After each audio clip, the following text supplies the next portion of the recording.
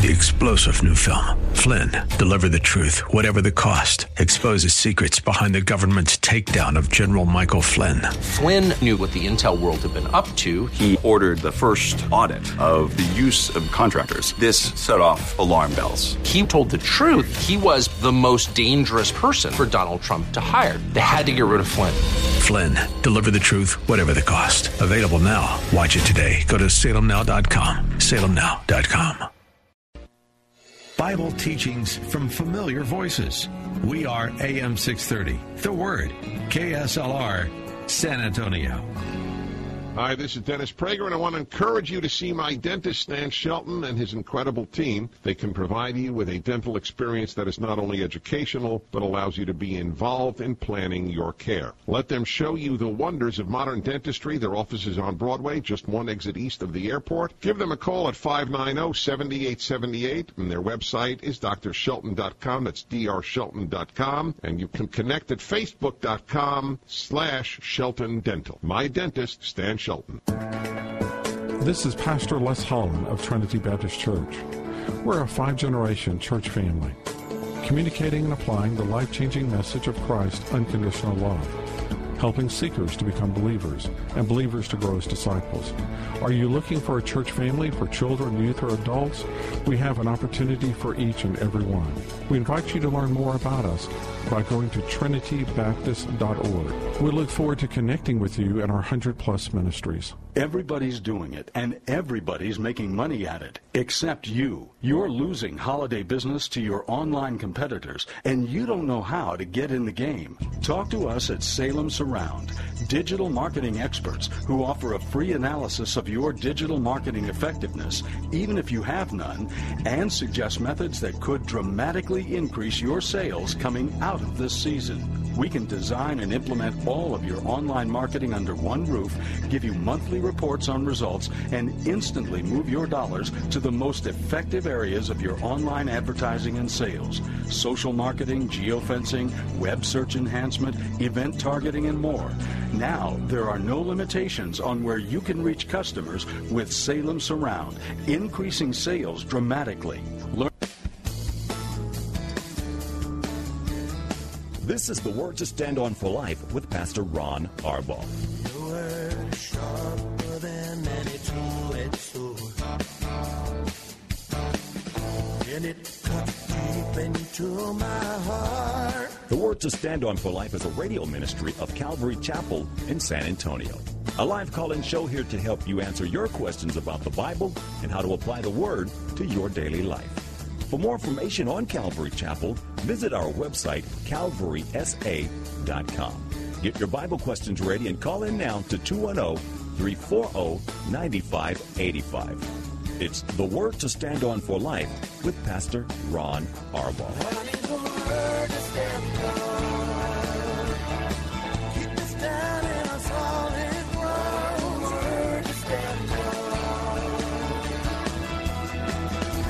It's Monday. Welcome to the show. I'm Pastor Ron Arbaugh from Calvary Chapel in San Antonio, Texas, and you're listening to The Word to Stand On for Life, a program dedicated to taking your phone calls and answering your Bible questions. And to do that, all you have to do is call us. You can dial 210-340-9585. That's 340-9585. If you're outside the local area, you can call toll-free at 877-630-KSLR. That's 630-5757. You can email questions to us by emailing questions at calvarysa.com, or you can use our free Calvary Chapel mobile app and send them in that way. If you're driving in your car, the safest way to call is to use the free KSLR mobile app. Just hit the Call Now button. You'll be connected directly to the studio producer, and you will then be able to answer your or ask your question hands-free. One more time, 340-9585. Before we get to the questions that have been sent in, let me thank you. So many of you came to our Christmas dinner yesterday at the Church Civic Center.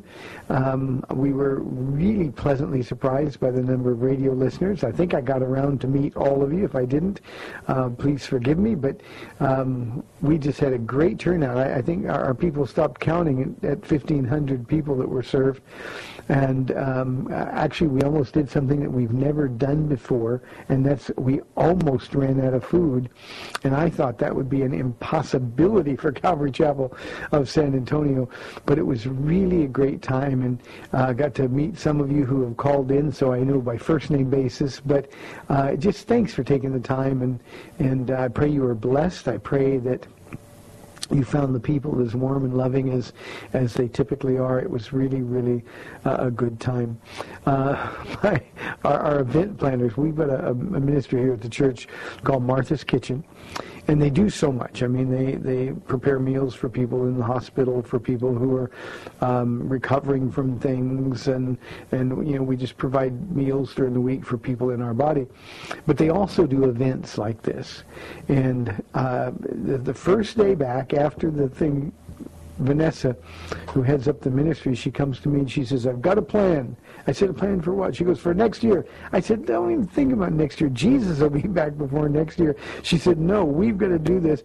So we had to rent the other side of the Church Civic Center, so we have enough space. Our kids, bless their heart, they were sitting on the ground eating. As big as that hall was, it wasn't big enough, evidently. So don't worry, you can still come next year. We're going to have a bigger place, and we'll have to have more food. I especially want to thank the 36 people that were on the list of servants. We served in 2 shifts, and it takes a lot of people to do that, and they served with all of their heart, and what a great job they did. So thank you, those of you who, rather than just come to sit down and talk and enjoy, also worked. I'm really grateful for that. And of course for all of you who made food. Paula, especially you, because I eat your food. It was just a wonderful gift, and the Lord, I know, was pleased. So thank you for coming. Let's get to questions. Here is the first question from our email inbox from AA. He says, Pastor Ron, we're studying the Genesis story of Isaac and the twins, Jacob and Esau, in my Sunday school class. At the end of Genesis 28, Jacob makes a vow to God, end it by saying that he will give 1/10 of all that he receives from God. My question is, to whom did he give the 10th?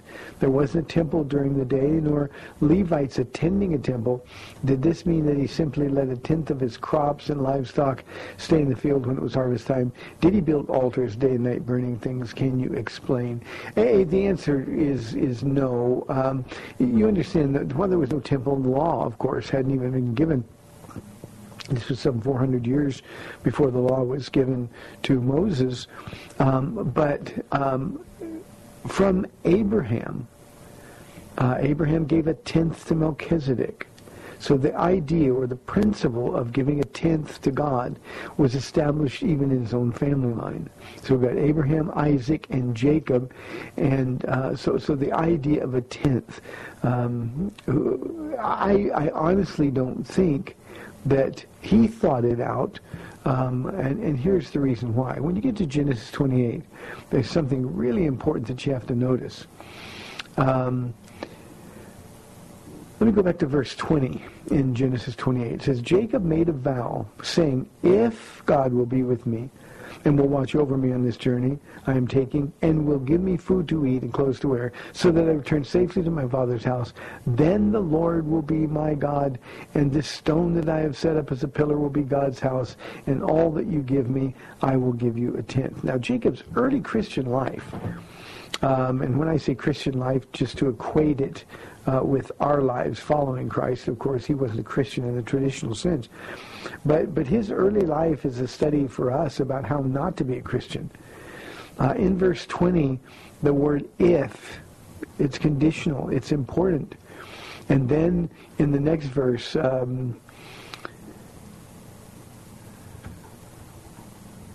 verse 21, I think. Yeah. Then the Lord will be my God. So if and then. What he was doing is he was being conditional in his relationship with God. And the reason it's important to point out, is because this is the way too many of us treat God when we give our life to him. Instantly we start negotiating, okay, Lord, I know you promised to be with me, never to leave me or forsake me, but I need you to prove it, then I'll serve you. Lord, if you answer this prayer, then I'll serve you. And Jacob is simply negotiating with God. He's asking God for three things that most of us can relate to. He's asking for protection from Esau. He's asking for provision. And he's asking for God's plan to line up with his plan.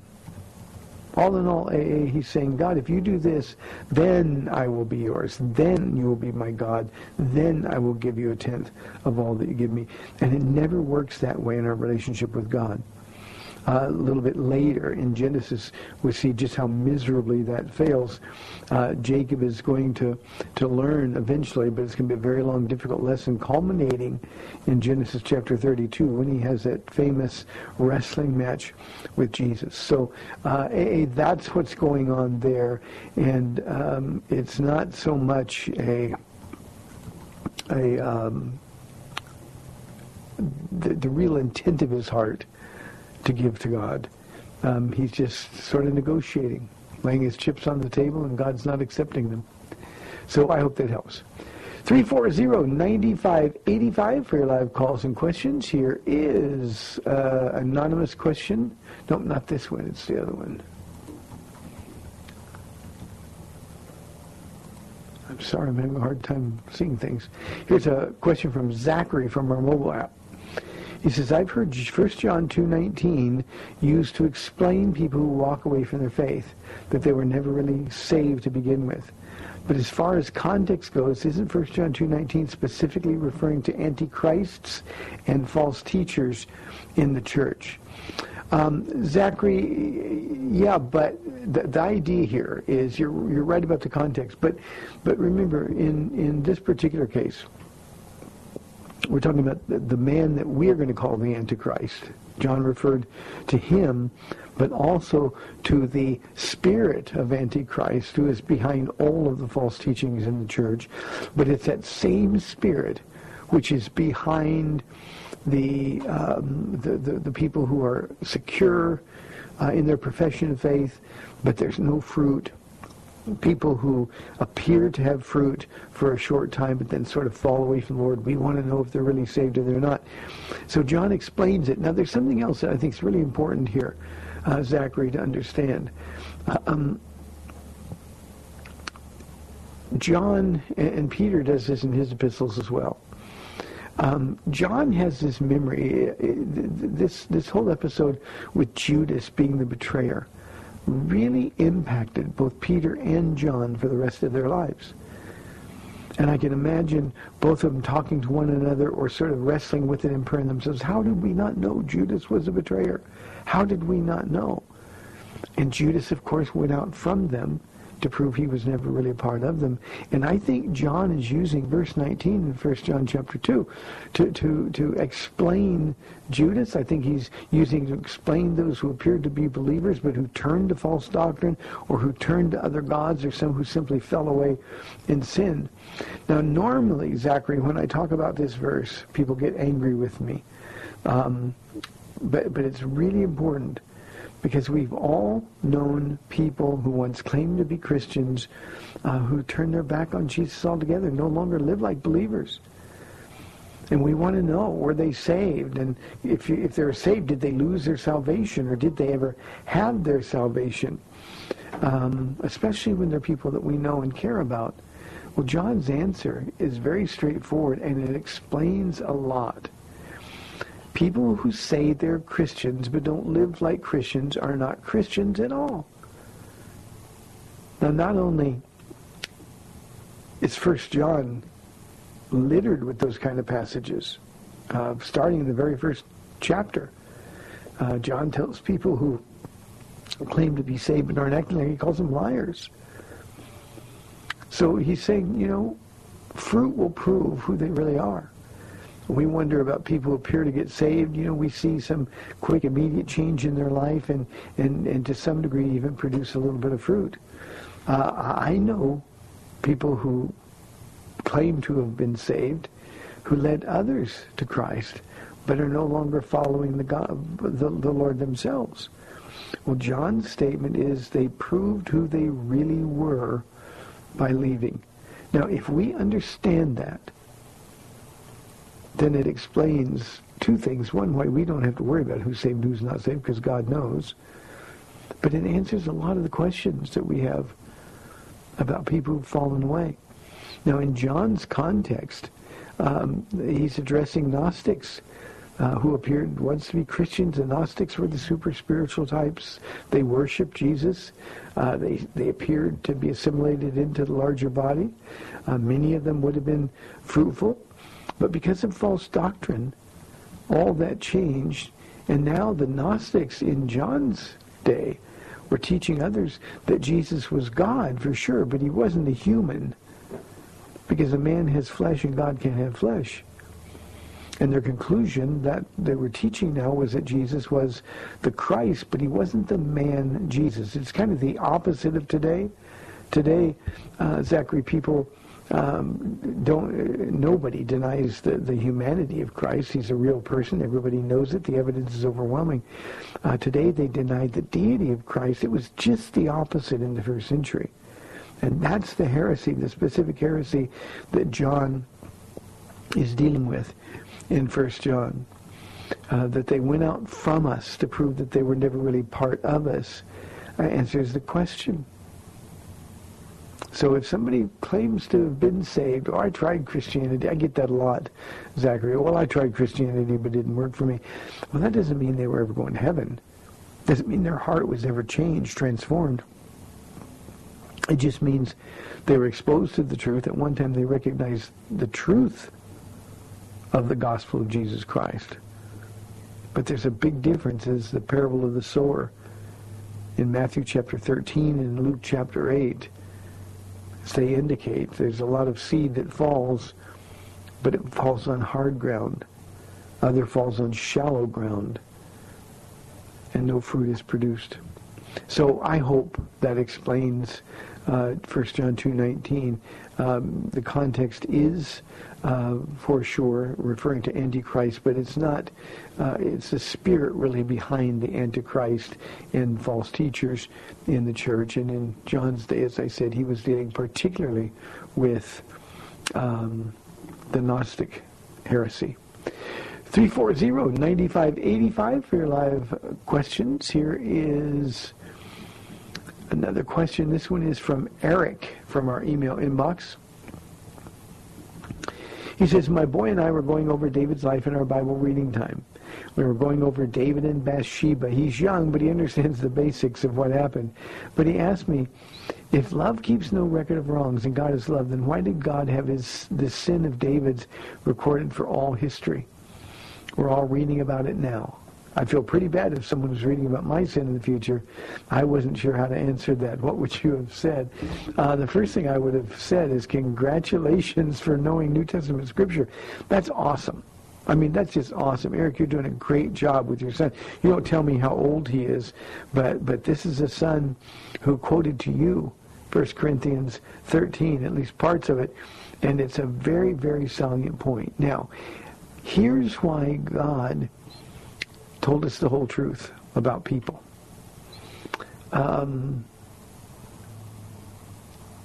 If all of the heroes of the Bible were presented only in a positive light, then the Bible itself would lose credibility.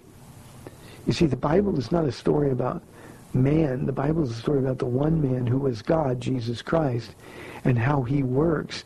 And these constant reminders of God's grace, God's slow to anger, God's patient, and abounding in love, those statements about the character of God are validated by the stories that we're told. Now, you can tell your son this. If you sin, it won't be written in a book. God will know it, but the blood of Jesus covers it. The Old Testament heroes in particular, their sin wasn't covered by the blood. It was covered over until the death of Jesus, but it wasn't blotted out. And this is just an example of how God works with mankind, how willing and eager God is to forgive. You could also go to the New Testament. Paul doesn't hide his sins. We're told in the book of Acts that Paul was consenting unto the death of Stephen. In other words, he was the guy that gave the thumbs up. And that he persecuted the church, guilty even of murder. And Paul brought those up himself. And every time sin is brought up, as it relates to one of the, what we would call the heroes of the Bible, Eric, every time, there's two reasons. One, to teach us how not to fall into the same traps.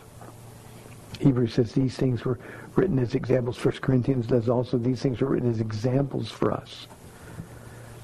But the primary reason they're there is to emphasize how God reconciles the world's sinners to himself. And I love that about him because Paul described himself as the chief of sinners, or the worst of sinners. He said that his zeal was without knowledge. In other words, he was ignorant.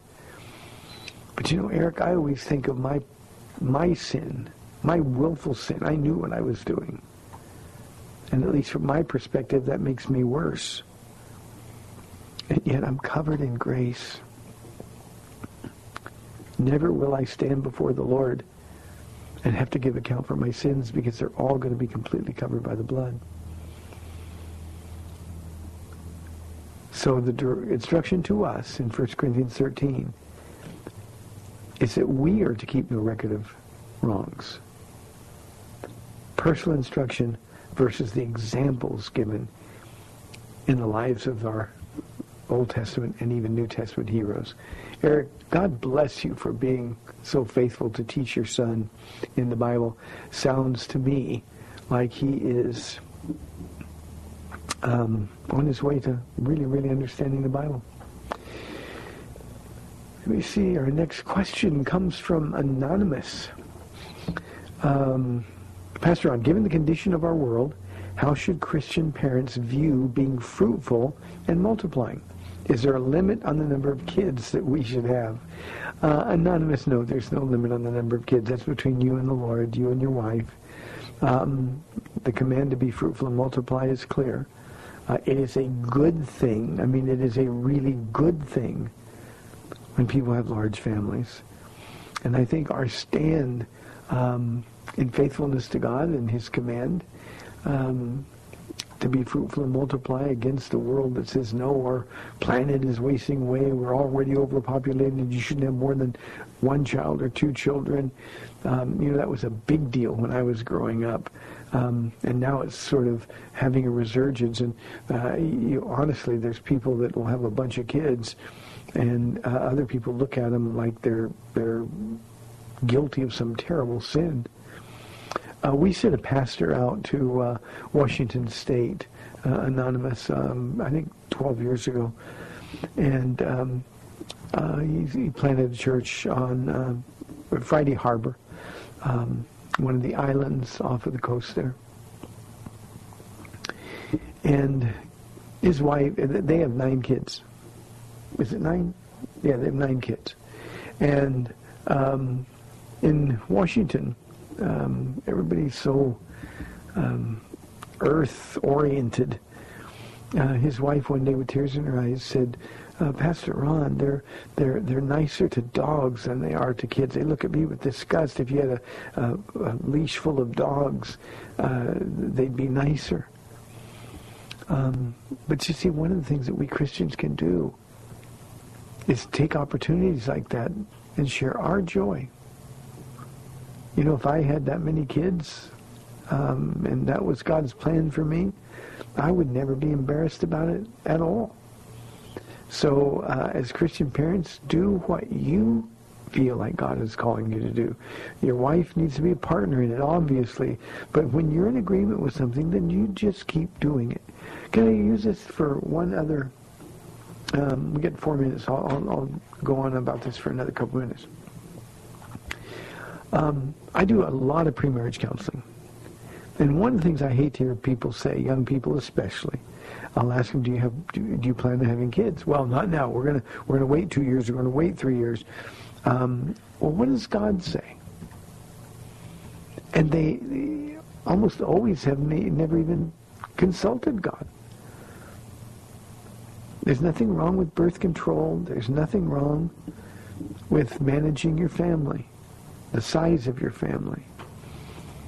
But why would we do that without first consulting God? We call him Lord of our lives. He's the one who brought our spouse into our lives. He's got a plan for us, surely. Shouldn't we, from the very beginning of our relationship, shouldn't we start consulting God to find out what his plan is for us instead of holding on so tightly to our own plan? And kids just don't think that way anymore.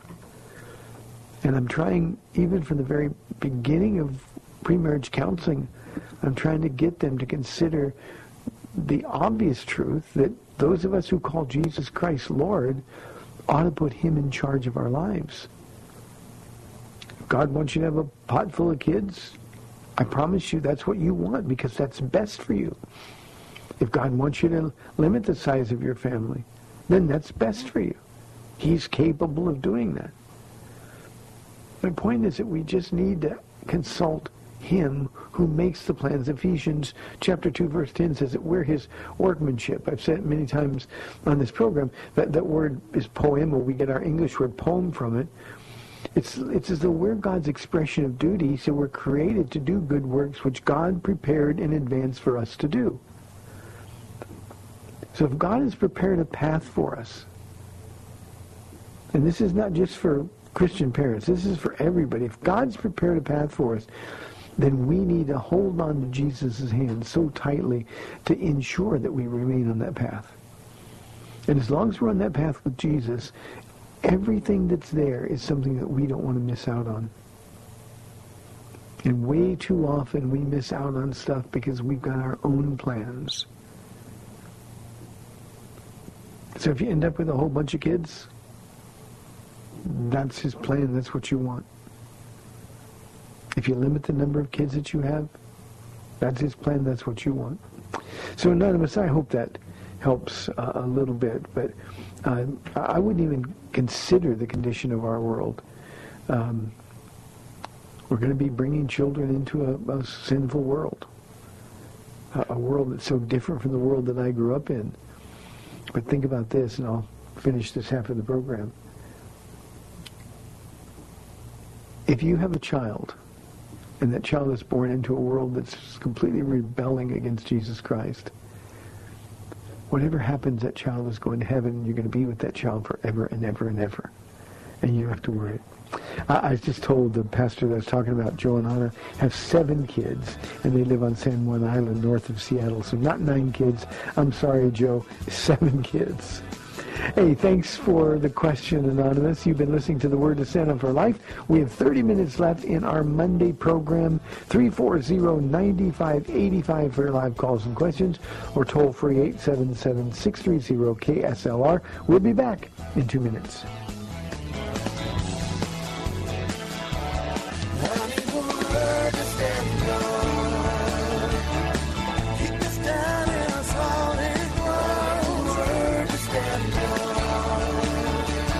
Welcome back to The Word to Stand On for Life. We're taking your calls at 340-9585 or toll-free 877-630-KSLR. Now, here's Pastor Ron Arbaugh.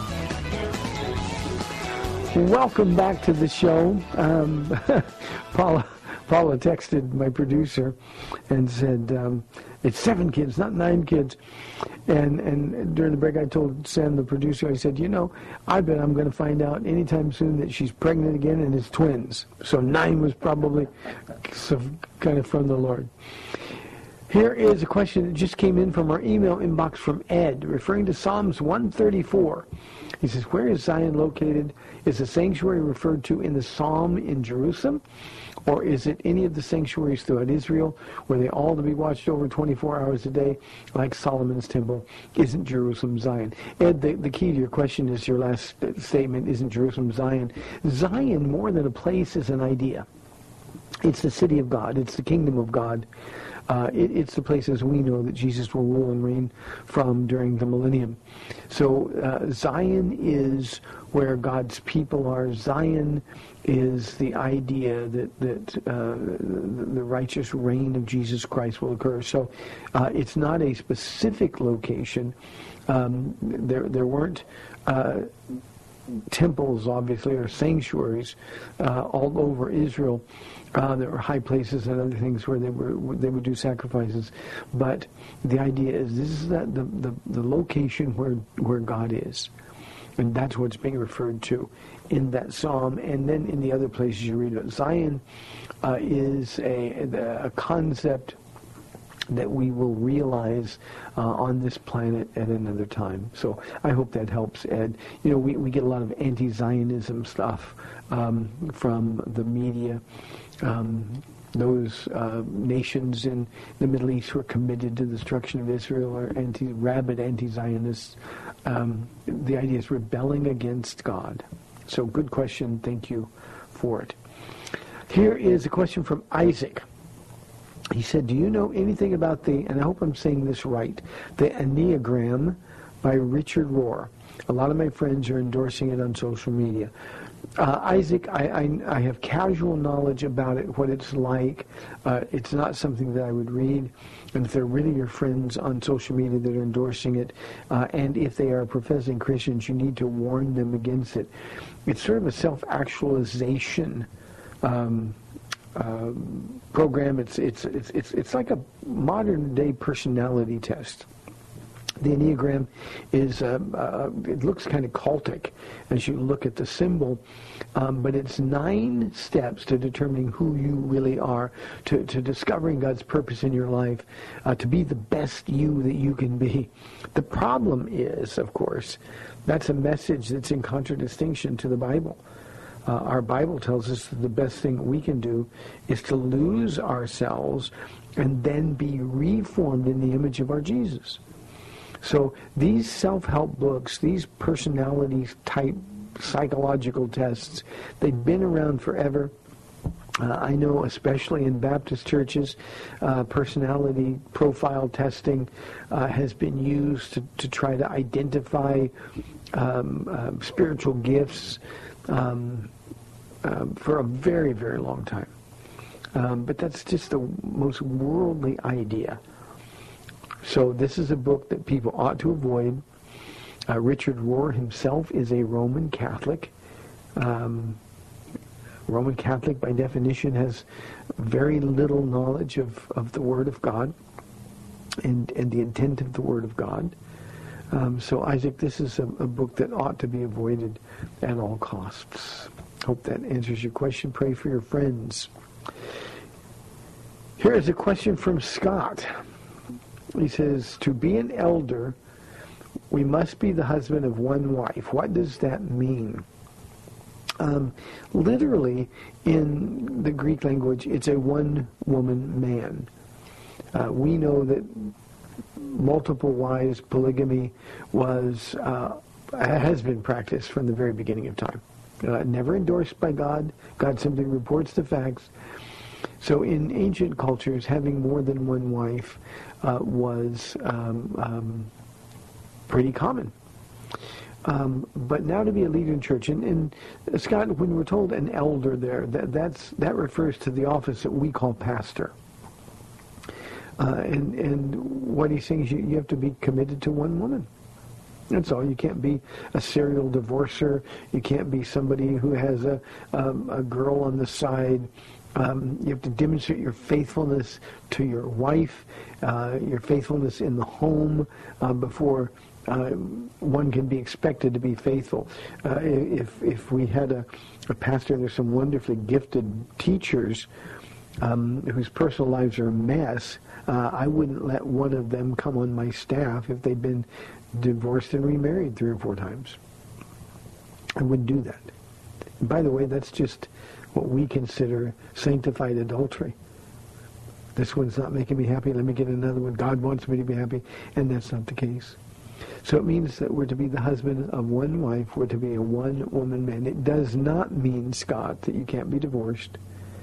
I know a lot of people that were divorced, pastors who were divorced before they got saved. Those sins are all forgiven. Certainly God hates divorce, but it's not the unforgivable sin. But it's to be committed to the one you have. There's something else I want to point out here that we need to understand. It doesn't mean you have to be married to be a pastor. The one who wrote this, the Apostle Paul, was not married. So it doesn't mean you have to be married. If we took it as literally as some try to take this passage of Scripture, well, just one wife, you can't be divorced. Well, I ask, well, does that mean you can't be single either?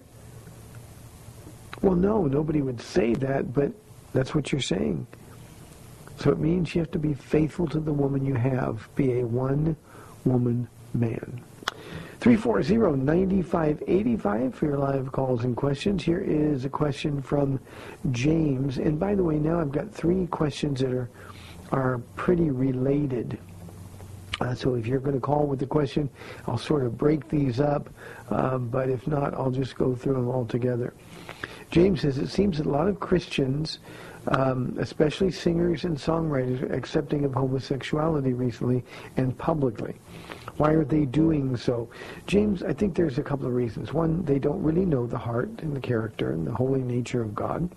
It's something that's lost on them. They certainly don't know the Word of God, and probably their relationship with the Bible is casual at best. They have an understanding of all the love passages, but avoid the passages of Scripture that sort of govern our behavior.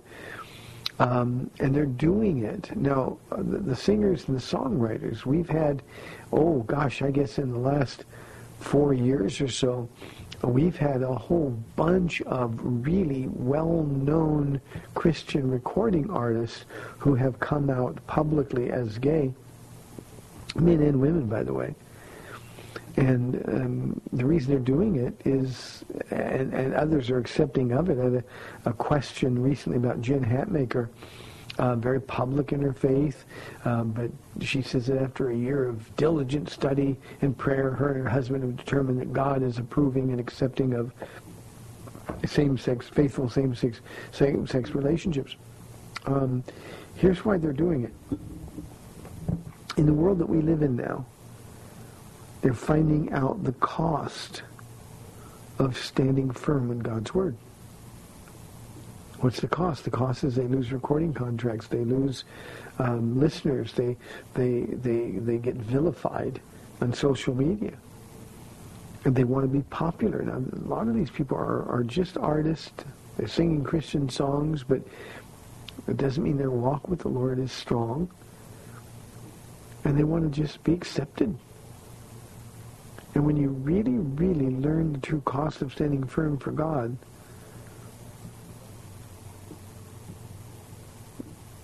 it's more than people are willing to pay. Other times it's they don't have a solid theology. They don't know the Bible. They don't really get doctrine. And you're right, James, it is happening over and over and over. I don't know this girl. I've never listened to any of her music, but the latest one is a female Christian singer, a recording artist named Lauren Daigle, and I don't know who she is, but she's being vilified by Christians on social media. By the way, Christians shouldn't do that. But she simply said, well, she can't judge whether or not homosexuality is a sin because she's not God. That's up to God. And truth is, we can judge because we have the Word of God very, very clear. So here's the first related question. Comes in anonymously. Both of these do. How can loving monogamous same-sex relationships be wrong? How could God expect people to live without being sexually active? Let me ask you, Anonymous, how could God ask his own Son to die on the cross for our sins? If there's anything that's ever been unfair, that's it. So how could God ask that? Well, he did it for you and for me. Now let me go one step further as it relates to our sexual lives. God is the one who gave us the gift of sex. That means he controls it. He governs it. He makes the rules. And if God says same-sex relationships are wrong, they're wrong regardless of how it feels to you. You know, when you can say, let there be light and there's light, you get to make the rules. Here's what I want you to consider, Anonymous. When you have a friend, somebody you care about, and they're living in a relationship with somebody of the same gender, a relationship that the Bible says people who live like this will not inherit the kingdom of God. Let me ask you, how could you say that you love them and not tell them the truth? You see, if we really love somebody, we really have to tell them that this is a relationship that's going to send you to hell. It's sinful. God rejects it. To claim that you're a Christian, we have to agree with Christ. So how can you say you love them if you're willing to let them go to an eternity being tormented without telling the way of escape? As to the second question, how could God expect people to live without being sexually active? God expects us to live being obedient to Him. Is it really possible that our sexual desires are to be treated as idols? We worship it? Is it impossible to consider that God would give grace? The Apostle Paul says being single is actually even better than being married, because you can devote all of your time and all of your strength to serving God. Is God asking too much? He who gave His only Son for you? So, Anonymous, here's your challenge. You got to decide who you are. You're listening to a Christian radio show, you send this in. It's likely that you fancy yourself a Christian. But how can you be a Christian and disagree with our Christ? So examine your heart. Are your attitudes formed by the world that we live in, or by the Word of God that He left us? If you think, well, the Bible's an ancient book, it has no value for today. God is ancient. He never changes. So you got a decision to make about who you are. Now, you have the right to disobey, but you don't have the right to disobey without accepting the consequences, understanding the consequences of those choices. The Word of God is very, very clear. Here's the third related question, only because of the topic. And this is also anonymous. Said, Pastor Ron, would you discuss gay conversion therapy? I think gay conversion therapy is cruel. It's ineffective. I think it's a fantasy.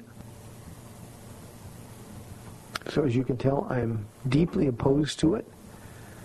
I cannot believe that in the Church of Jesus Christ there are people who would be so hateful and unloving.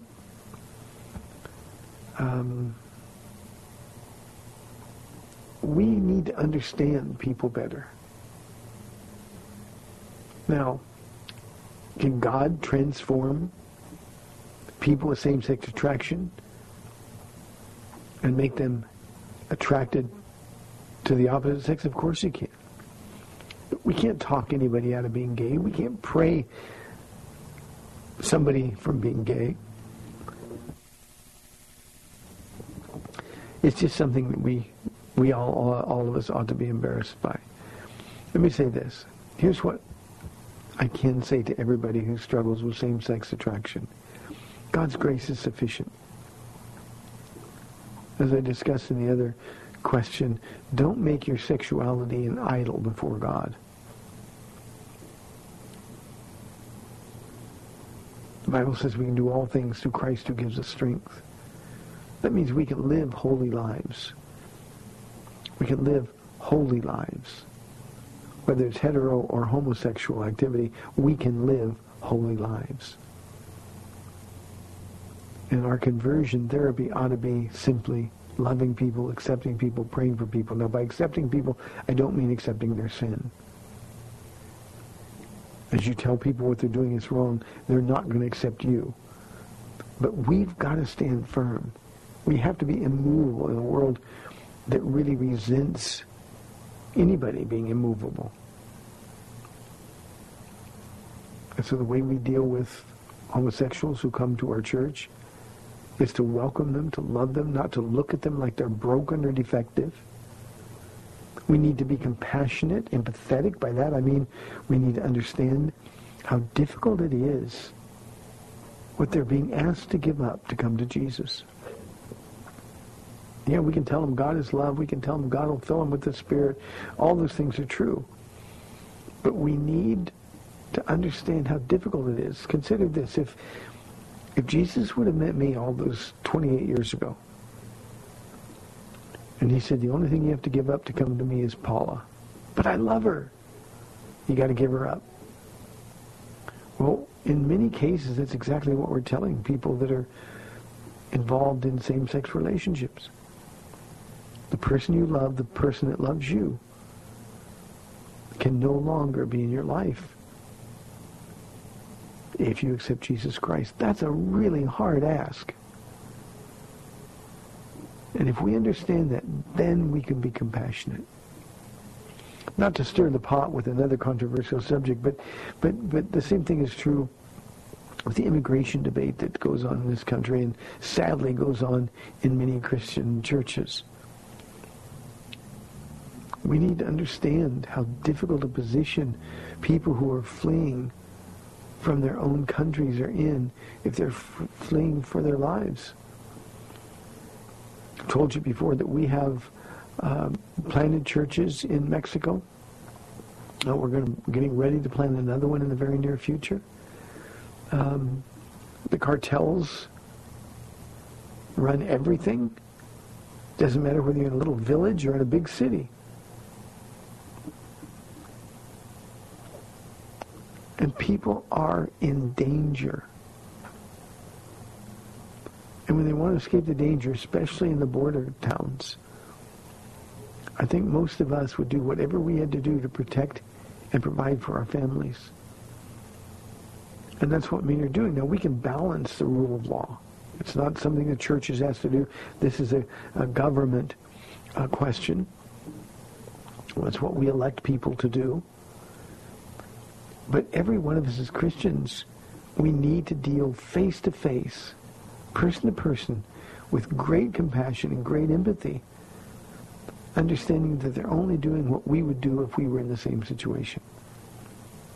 Does that mean we want a full-scale invasion of people? We want open borders? No, it doesn't mean that at all.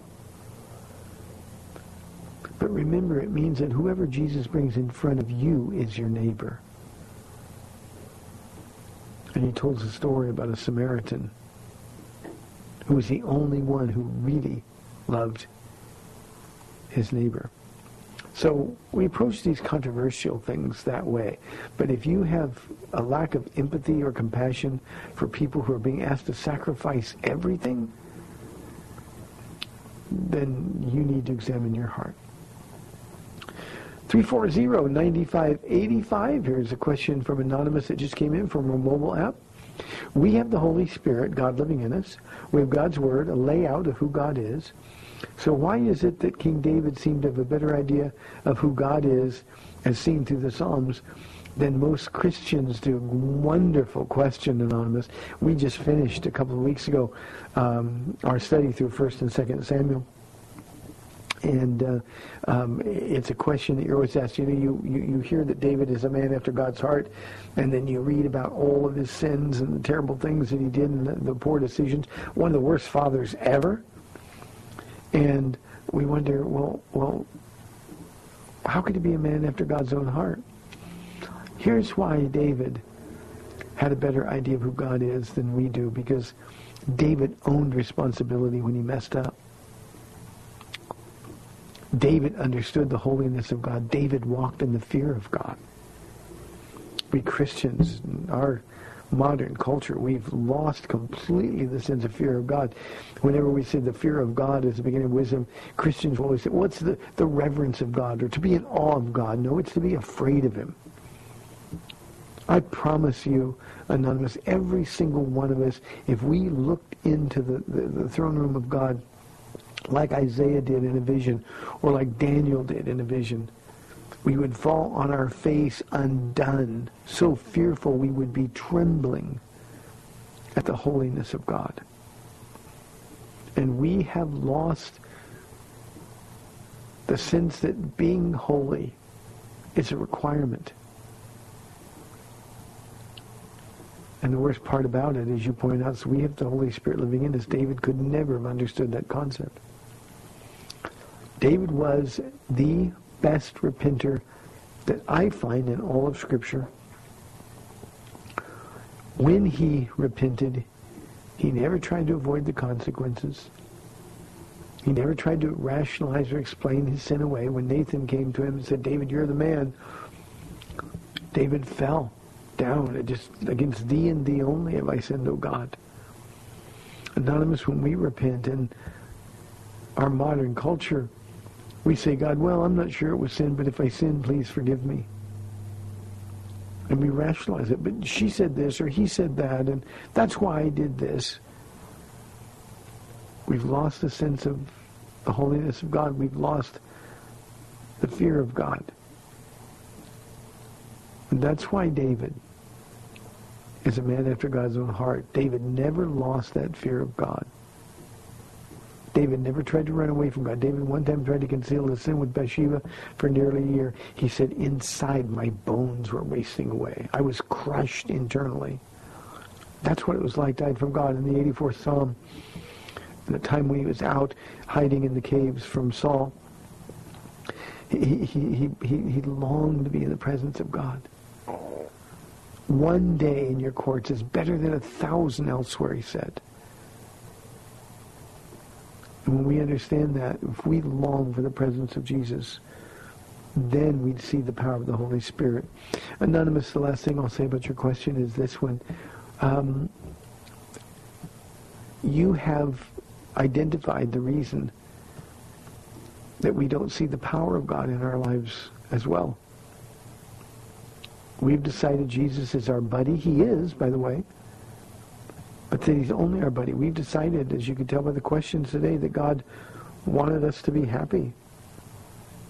I'm presuming a professing Christian, right? And say, does God really expect us to live lives without sexual activity? How could a loving, monogamous, same-sex relationship be wrong? That's somebody who doesn't fear God. That's why we don't experience the power of God. It is also why the church corporately has lost its power. It's why people look at us from the outside and point and call us hypocrites. It's why miracles are a thing of the past, virtually. We really need to regain that fear of God. We might have a revival if, in fact, we did it. Okay, I didn't say 1 minute. Oh, I thought I had another time to ask questions. I don't. So let me just say this. Thank you again for taking the time to come out yesterday. I think we had about 15 families that came out simply from the radio show. And it was wonderful to meet you and get to know you just a little bit. Just thanks for your prayers. We had a great, great day yesterday. You hear the music. Our hour is over. The time goes so fast. Thanks for tuning in today. I'm Pastor Ron Arbaugh, and you've been listening to The Word to Stand On for Life. We'll be back tomorrow at 4 o'clock on AM 630 The Word. Lord willing, anyway, we'll be back. May the Lord bless you and keep you until then. Ladies, Bible study night. Paul will be teaching. Pastor Ken, the men, and our youth studies, 7 o'clock. See you then. Bye-bye. Thanks for spending this time with Calvary Chapel's The Word to Stand On for Life with Pastor Ron Arbaugh. The Word to Stand On for Life is on every weekday afternoon at 4, and Pastor Ron invites you to find out more about Calvary Chapel at calvarysa.com. The Word to Stand On for Life was sponsored by Calvary Chapel of San Antonio.